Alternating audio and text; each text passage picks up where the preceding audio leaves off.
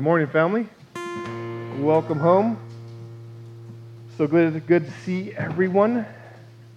Thank you, band, for leading us in praise. We are continuing our series going through the book of Exodus. This is our fourth week. That's way too early in the book of Exodus to forget how long we've been in it.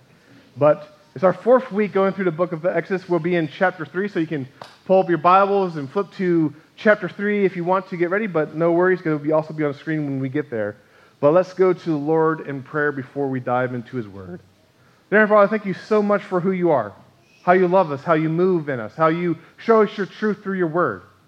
Lord, I just pray for this time as we open up this book that we can see a story that maybe a lot of us already know, a story that we've seen before, a story that maybe we learned in Sunday school. But I pray that we can see it in a new way. We can see it in a deeper way as we see who you are. That what you're showing us through this story is your glory and how you call your people to service. And Lord, I just pray for this time that we can understand you, know you more, love you more because of it. And I pray all these things in Jesus' name. Amen. When God shows up, everything changes. If you look at the Bible, you can almost break up the Bible in this kind of movement. It's that when God shows up, things happen. When God shows up, things change.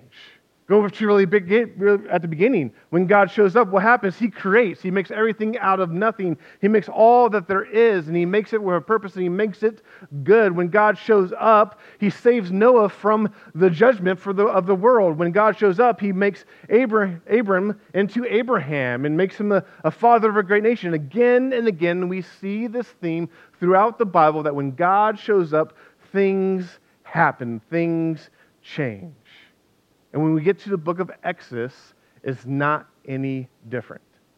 For the last few weeks, we've been talking about how Exodus shows us kind of tail delving into the end of Genesis and how it's the continuation of God's people and how now they're in Egypt and they're growing and now they're suffering under Pharaoh and they're crying out to God. And so far is the story about the people being faithful and how they're fearing God instead of Pharaoh and they're doing what they're supposed to do. And then right at the end of chapter 2, we get this hint that God is going to show up, as it says that God heard their cries. He remembered His covenant with Abraham, Isaac, and Jacob. That He saw their afflictions and that He knew. And then when we get to chapter 3, God shows up. Actually, when we get to chapter 3, what we see in chapter 3 is as introducing us to the fact that God introduced Himself to Moses. And everything changed because of it. It's interesting when you look at the book of Exodus, chapters 1 and 2 really kind of cover the 400 years that God's people were in Egypt. And now, for the rest of the book, it's going to be unpacked the year of liberation, the year when God brings His people out of Egypt. And so if you have your Bibles, you can turn to chapter 3 as we see God showing up and introducing Himself to Moses. Now Moses was keeping the flock of his father-in-law Jethro, the priest of Midian, and he led his flock to the west side of the wilderness and came to Horeb, the mountain of God. And the angel of the Lord appeared to him in a flame of fire out of the midst of a bush. He looked, and behold, the bush was burning, yet it was not consumed. And Moses said, I will turn aside to see this great sight. Why is the bush not burned? When the Lord saw that he turned aside to see, God called to him out of the bush, Moses, Moses. And he said, Here I am. Then he said, Do not come near. Take your sandals off your feet, for the place on which you are standing is holy ground. And he said, I am the God of your father, the God of Abraham, the God of Isaac, the God of Jacob. And Moses hid his face, for he was afraid to look at God. Then the Lord said, I have surely seen the affliction of my people, who are in Egypt, and have heard their cry because of their taskmasters. I know their sufferings, and I have come down to deliver them out of the hand of the Egyptians, and to bring them out of that land to a good and broad land, a land flowing with milk and honey, to the place of the Canaanites, the Hittites, and the Amorites, the Perizzites, and the Hivites, and the Jebusites. And now behold, the city of the people of Israel has come to me, the cry of the people of Israel has come to me, and I have not also seen the oppression with which the Egyptians oppress them. Come, I will send you to Pharaoh, that you may bring my people, the children of Israel, out of Egypt. But Moses said to God, Who am I that I should go to Pharaoh and bring the children of Israel out of Egypt? He said, But I will be with you, and this shall be the sign for you, that I have sent to you. When you have brought the people out of Egypt, you shall serve God on this mountain. Then Moses said to God, If I come to the people of Israel and say to them, The God of your fathers has sent me to you, and they ask me, What is his name? What shall I say to them? God said to Moses, I am who I am. And he says, Say this to the people of Israel, I am has sent me to you. God also said to Moses, Say this to the people of Israel, The Lord, the God of your fathers, the God of Abraham, and the God of Isaac, and the God of Jacob has sent me to you. This is my name forever, and this I am to be remembered throughout all generations. Go and gather the elders of Israel together and say to them, Lord, the God of your fathers, the God of Abraham, of Isaac, and of Jacob, has appeared to me, saying, I have observed you and what has been done to you in Egypt, and I promise that I will bring you up out of the affliction of Egypt to the land of the Canaanites, the Hittites, the Amorites, and the Perizzites, and the Hivites, and the Jebusites, a land flowing with milk and honey. And they will listen to your voice. And you and the elders of Israel shall go to the king of Egypt and say to him, The Lord, the God of the Hebrews, has met with us, and now please let us go a 3 days' journey into the wilderness, that we may sacrifice to the Lord our God. But I know that the king of Egypt will not let you go unless compelled by a mighty hand. So I will stretch out my hand and strike Egypt with all the wonders that I will do in it. After that he will let you go, and I will give this people favor in the sight of the Egyptians. And when you go, you shall not go empty, but each woman shall ask her neighbor and any woman who lives in her house for silver and gold, jewelry, and for clothing. You shall put them on your sons and on your daughters, so you shall plunder the Egyptians. In that passage of Exodus chapter 3, maybe a passage that we've seen many times, heard many times, that maybe you grew up hearing about how God shows up in this burning bush and talks to Moses. What are we supposed to draw from this? And I would offer just a simple statement that helps us remember, I think, what we should draw, and that's know our saving God. That God is revealing himself to Moses, and through Moses and through the Word, he's revealing himself to us, and he's revealing himself to us in a way that we can know him, that we can have a relationship with him, that we can actually respond to his character and see who he is. And so when we read this, what should our response be? Is that we should know this God. We should know this God that not only saves the Hebrew people from the Egyptians, but saves us.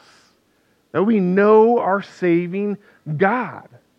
And as we read this passage in Exodus chapter 3, we see these facts, these aspects about who our God is. And that's really what I think chapter 3 is about God. That when we read this, we see a fuller picture of God.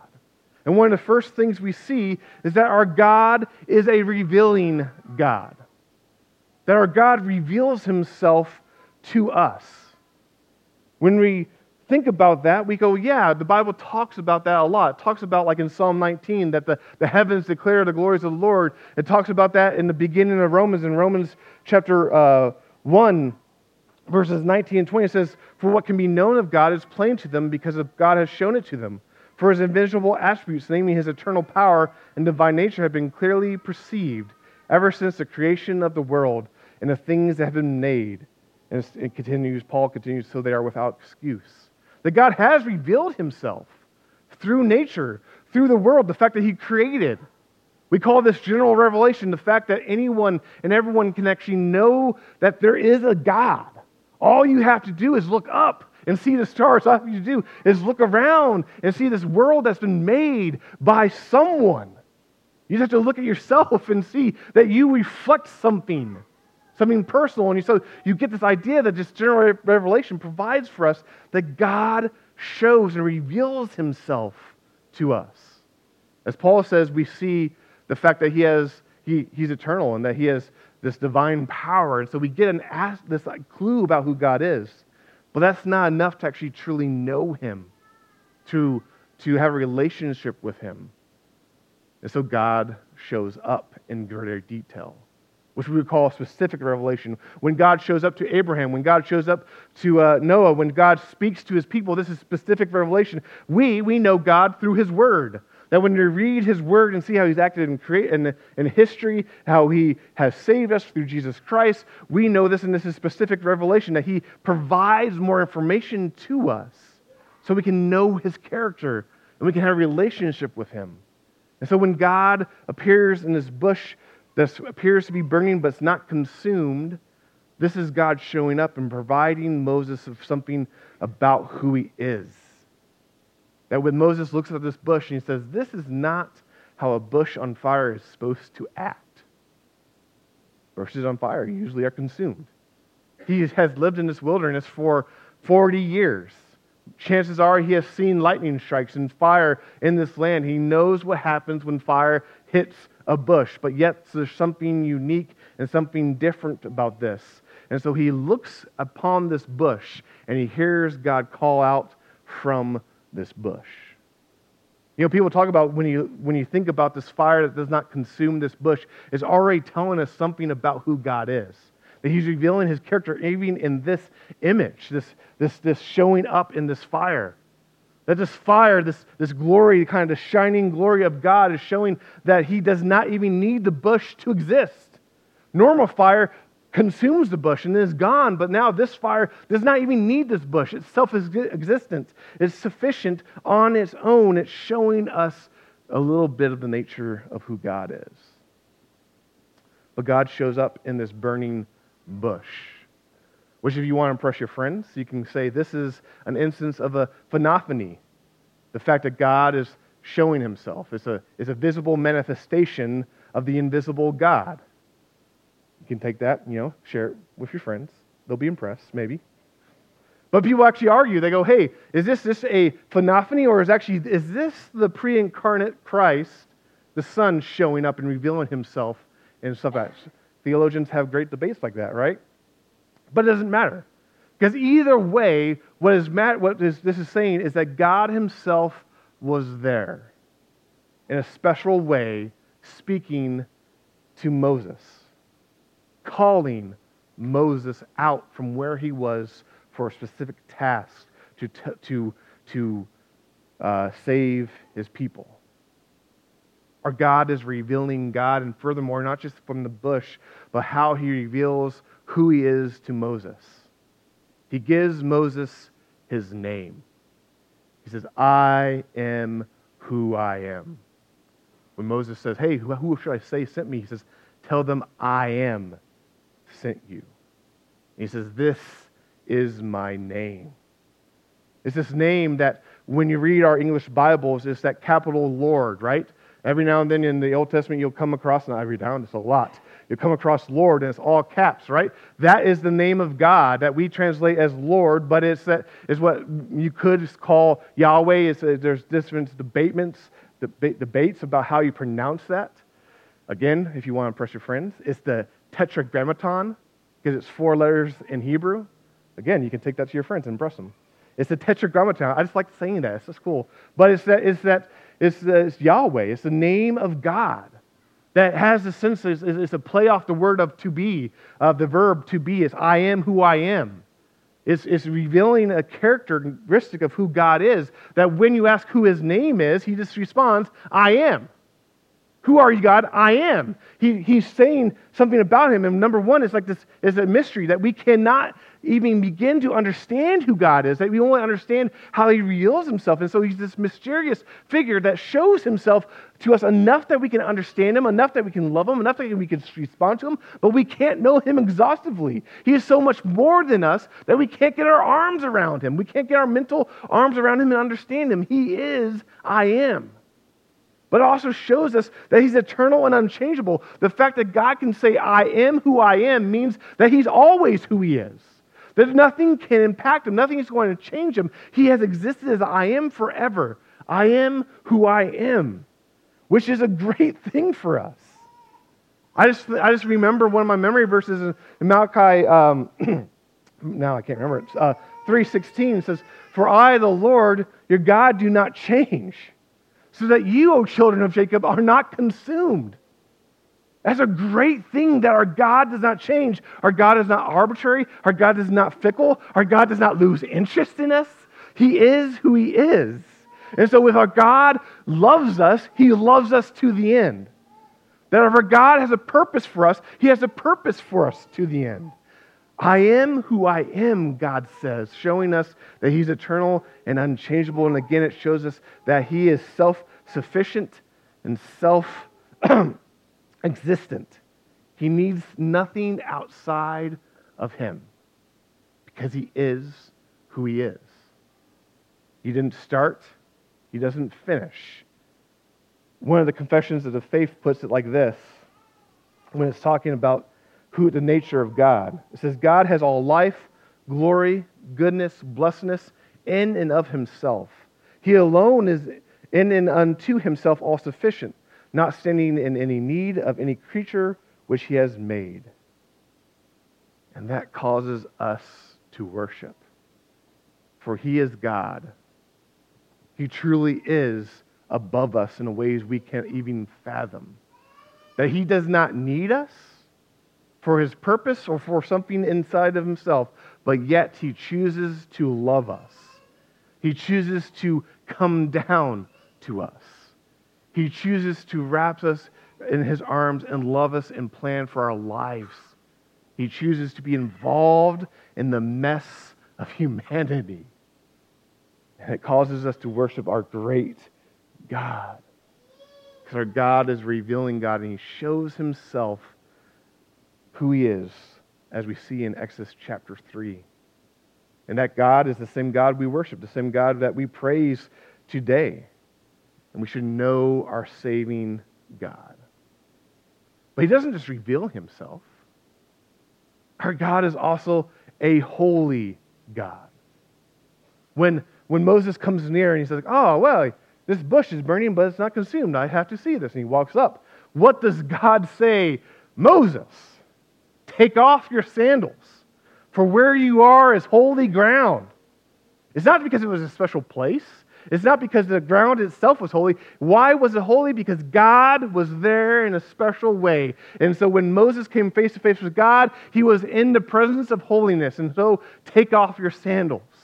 You cannot be in the presence. And actually, God further on says, don't come any closer. Because you cannot come that close to holiness. Holiness carries the sense of being separated or set apart. That to be holy is to be set apart for a special purpose. And God is holy because He's utterly distinct from His creation. He is different from His creation. He is the creator. Everything else is the created. He's distinct and He's set apart. And being holy, being pure and holy, He can actually not have that intimate relationship that we were designed to have with God because of His holiness. That God's holiness is actually a problem for us.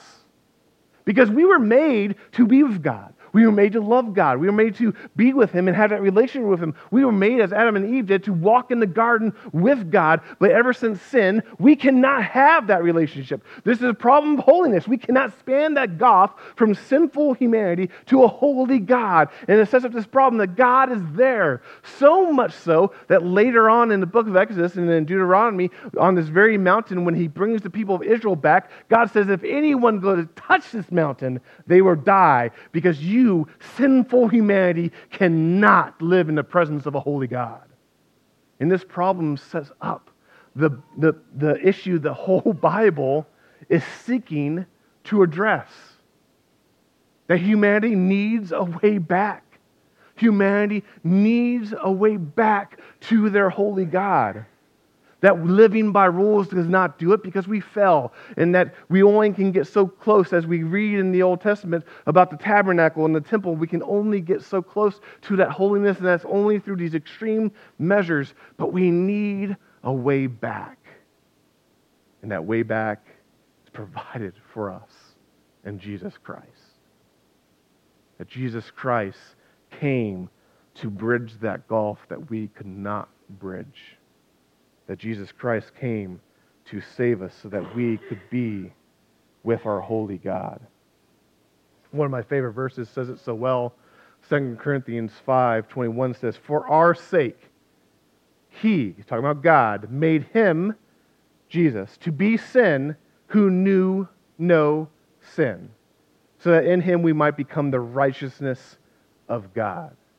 In short, God chose to make Christ, Jesus Christ, who was sinless, who was God and man, be that bridge that spans the gap to allow now humanity to dwell with a holy God as he gives us his righteousness, takes our sin upon himself.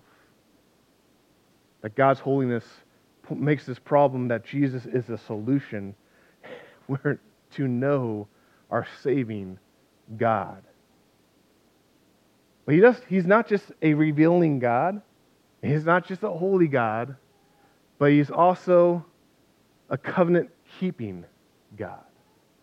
That many times, and I was struck just again by reading this in front of everyone, how often God says, "I am the God of Abraham, and the God of Isaac, and the God of Jacob." He says it again and again. And he says it in the present tense, which is interesting. He's not saying, "Hey, I was the God of these guys who are dead." No, he says, "I am the God of these guys." Why? Because they're still alive with me. Why? Because I am the covenant-keeping God. When I make promises to my people, I keep my promises. And so when I promise Abraham and Isaac and Jacob that they will be the father of a great nation, guess what? You are that great nation, and you will be great, and you will be my people. When I make them promises that they're going to be in a land flowing with milk and honey, guess what? You will be in that land, and it's going to be great if you follow my commands. And so he makes these promises, and he keeps these commandments, these covenants, because he is the covenant-keeping God.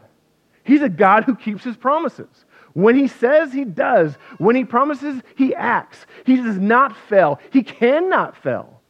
But he saves his people. He responds to people, and he promises them he's going to bring them to this land, and he's doing that right now through the book of Exodus. And that same aspect of our God is true for us as well. That God has promised us salvation, and he brings it.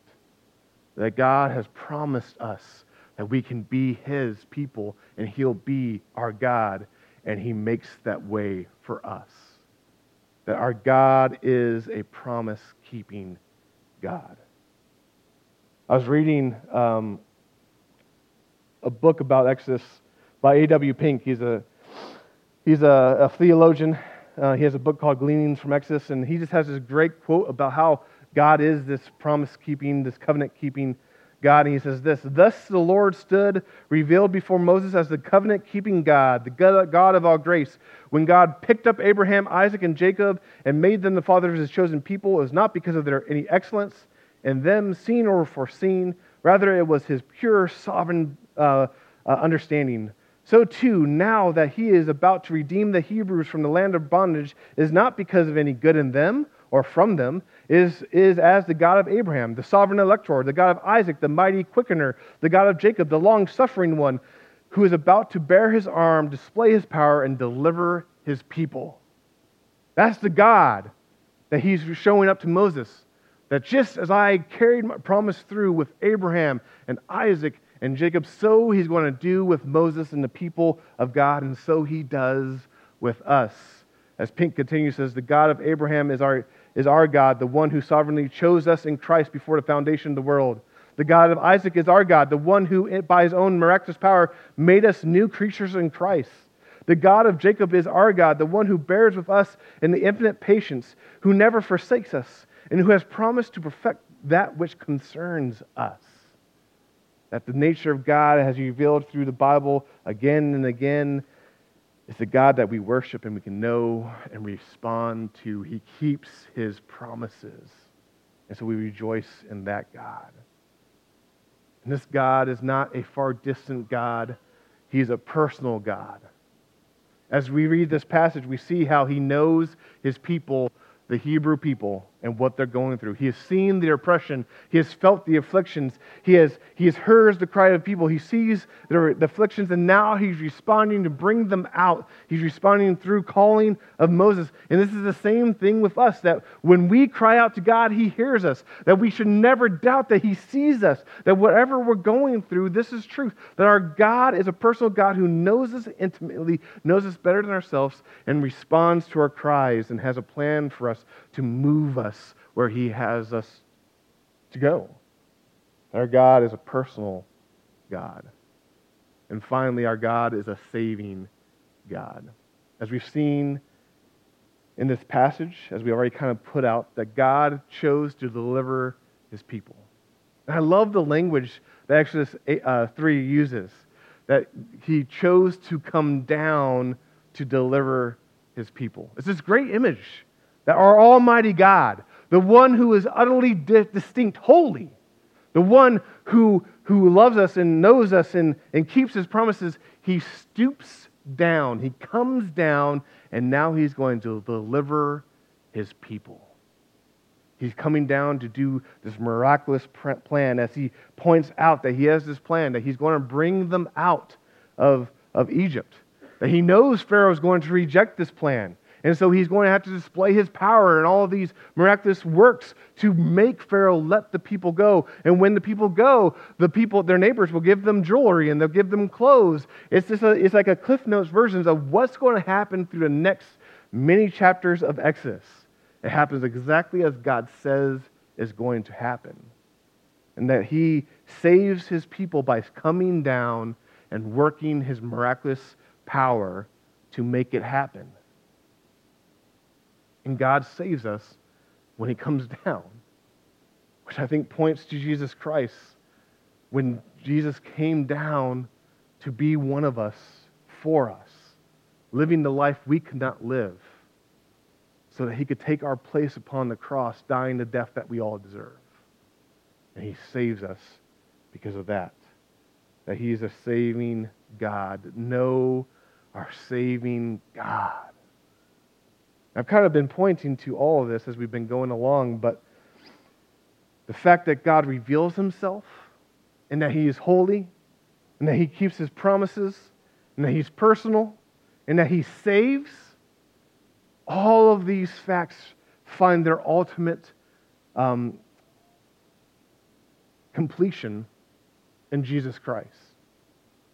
And when you think of Jesus, how this shows us who God is, and his nature and his character and how he loves us, that Jesus Christ completes this revelation for us. He's the pinnacle of God's revelation, that when we think of that God reveals himself, and again we see these little snippets of God revealing himself to his people. Now when Jesus comes, God is fully revealed, because as Jesus said, when you see me, you see the Father. That when you know Jesus, you know the Father. That Jesus is the complete revelation of God that we need to know and respond to. That when we think about how God answered his promises or responds to his promises, the truth is that Jesus is the covenant-keeping one. He is actually the fulfillment of God's promises. That all of God's promises find their yes and amen in him. That he brings all of God's promises to that completion. When we think about our holiness problem, that we cannot be in relationship with our holy God, Jesus answers that problem, as we talked about, that he bridges that gulf and he brings us into God's presence. When we think about, the fact that God is personal. Jesus is the most personal as can be, as he came down to live as one of us, to be with one of us, to save us, to bring, he knows his sheep, he knows his people, he calls us out. And Jesus saves utterly and completely. That when we read Exodus, we get this hint of redemption, the salvation, that God loves his people and is going to bring them out of their troubles. But it's that physical slavery. It's that being apart in the land of Egypt. But when Jesus saves us, he saves us from worse enemies than Pharaoh. Because he saves us from sin. He saves us from the world. He saves us from the enemy. That when Jesus saves us, he saves us completely. That when the Hebrews are being brought out and they complain and they groan and they incur God's wrath, that when we're saved in Christ, that is no more. For He has nothing left for us but His love as He saves us in Christ, and we can dwell eternally in His arms and know He is our God and we are His people, that Jesus saves. So let's know our saving God. So what is our response as Christians as we read Exodus 3 and we see the story of Moses? How should we respond?